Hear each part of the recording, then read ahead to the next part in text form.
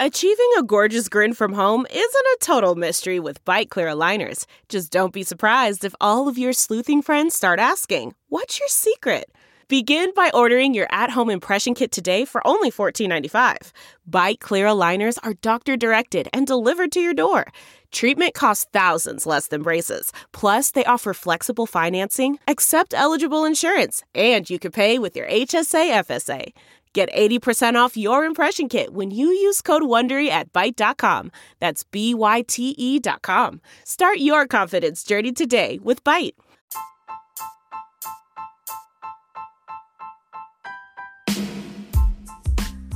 Hi everybody, Sharyl Attkisson here. Welcome to another edition of Full Measure After Hours.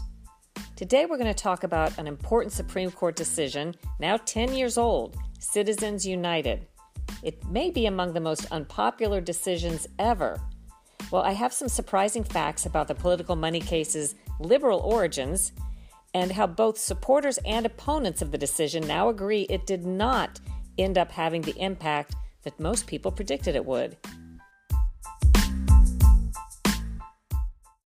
Joining me is another one of our fantastic producers, Daniel Steinberger. Hello, Daniel. Hey, good to be with you again. It's been a few weeks. Yeah. So. I think we both learned a lot about Citizens United. My friends have talked about this for years in almost a universally negative way, but then when asked, they don't know a whole lot about it. And when I read the case, I read it twice, I didn't fully understand it. Had you ever dug into Citizens United? No, I think I hadn't, and I think you're right. I think a lot of people think of it in negative terms. They have an opinion about it. Right, and I'm not sure. I have an opinion about it one way or the other, not that it matters, but I think in general, I think people think it means big corporate money impacting elections, and I think that's the general, one-line consensus of the way a lot of people think about it. So the gist is, the way I look at it now after having studied it a bit is corporate money spent on political campaigns and elections was limited, if not banned, in many respects for many, many years.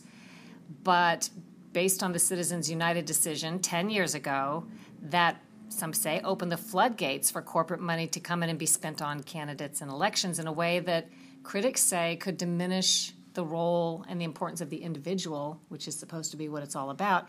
And wasn't it on free speech grounds, the notion that it's a matter of free speech to be able to donate money, right, even if it's a corporation? Right. And so, I think it was a great idea that we decided to look back at the case and the origins of the case 10 years later. And we discovered something interesting, which was it came from Michael Moore's Fahrenheit 9/11, which is, I think, one of the biggest selling documentaries ever. So Michael Moore is the liberal documentary filmmaker, and the inspiration for Citizens United, which is a conservative group called Citizens United, they were looking at the Michael Moore documentaries that were corporate money spent against Republicans, corporate funded, but it was done so legally under an exemption to the law that says you can't do it, said at the time you can't do it, because he was a media entity making documentaries, and therefore he was allowed to make this expenditure. So Citizens United looked at that and said, well, we want to make documentaries, and then we can have the same exemption. But they bumped up into a roadblock initially because... Yeah, well, before you get that, for people that haven't seen the documentary, it's a very tough film on President George W. Bush, criticizing him in many different ways. And so... Right before the election. And so what Citizens United wanted to do was do something similar about Hillary Clinton before the 2008 election, and so they wanted that same media exemption. Exactly. So right. They ran into a roadblock. Do you want to say what it is, or you want me to say? Go ahead. The roadblock was they went to the FEC, the Federal Election Commission, who said, "Well, you've never made a documentary, so you have to have a track record. Michael Moore has a track record." I'm not sure whether that was fair or not. That the notion. They decide when you actually are a filmmaker and when you are not. But regardless of that, they set out to say, okay, we will become filmmakers. And they made, I think they said, a dozen films in a pretty short period of time. They really got cracking. They did.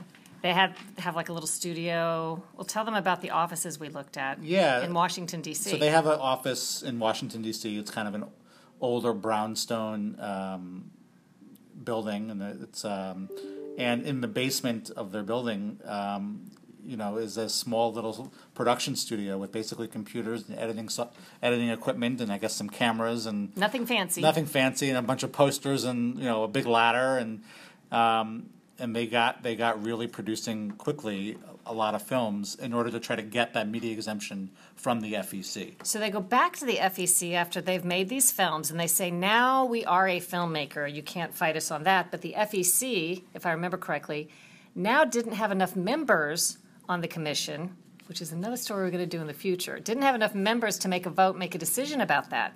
So long story short, a lawsuit was filed, and Citizens United, the conservative group, was seeking a determination from the court to say you can make these films and produce them under a media exemption against Hillary Clinton or whatever liberals you want to take on, just like Michael Moore does against Republicans.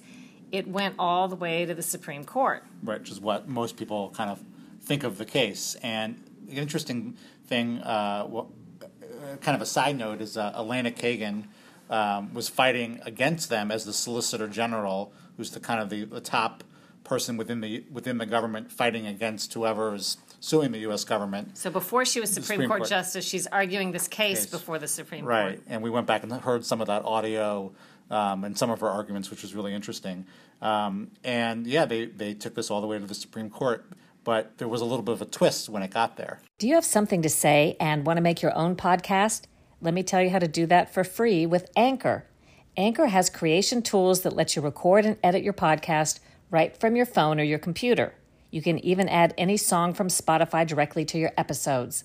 Anchor will distribute your podcast for you so it can be heard on Spotify, Apple Podcast, and many more places, and you can make money from your podcast with no minimum listenership. It's all you need to make a podcast in one place. Download the free Anchor app or go to anchor.fm to get started. The twist is, instead of making the decision, the court somehow notified the parties and said, in essence, we're going to make a much broader decision. This is not just about Citizens United and the Hillary Clinton film.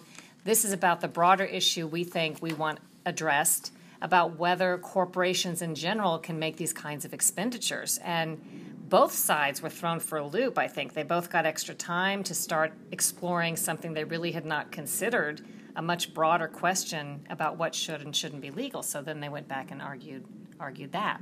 Yeah, and then finally in January 2010, the Supreme Court struck down the long-standing ban on corporate money used on candidates in an election period. And this became really one of the big political money cases of our time. And, there are still many. We talked to one person from a critic of Citizens United who called it, the Supreme Court changed 100 years of jurisprudence on this issue.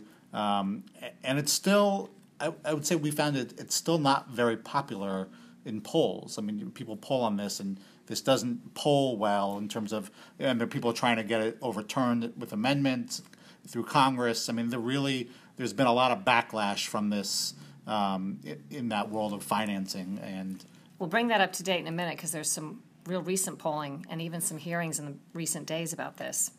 But the impact was thought to, people predicted really going to change the way everything works, with elections. And the thing that surprised me is, in interviewing both the pro-Citizens United decision, we talked to actually Citizens United, and then the anti-Citizens United folks, including Meredith McGehee from a group called Issue One, who thinks this was all bad. They both agreed it has not had the impact that a lot of people predicted.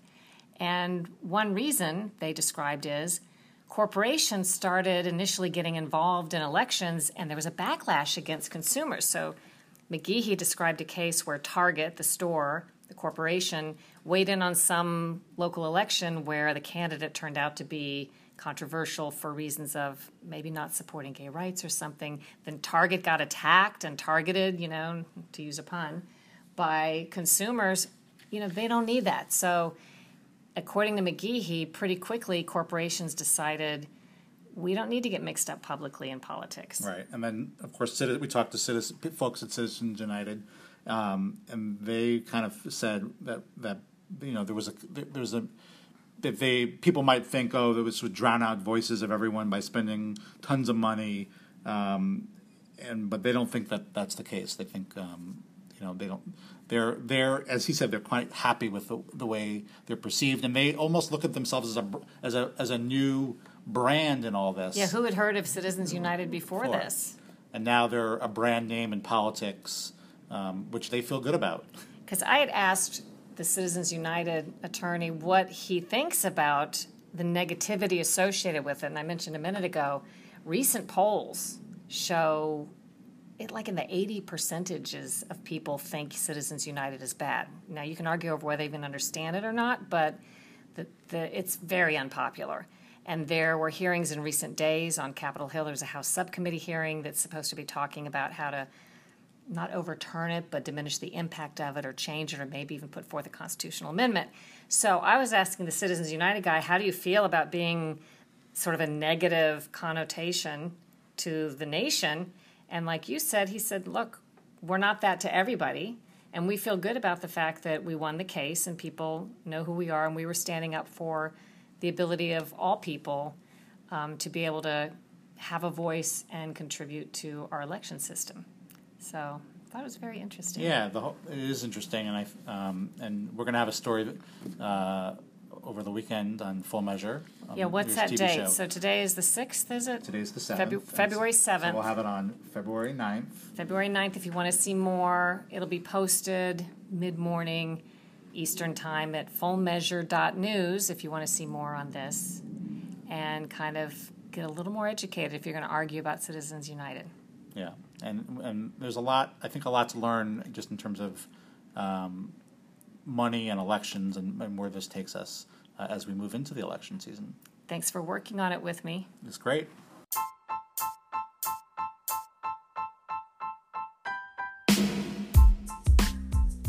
I hope you enjoyed this podcast. If you did, leave a comment, like it, share it with your friends, and consider subscribing to the Sharyl Attkisson podcast and Full Measure After Hours. Those are two of my podcasts.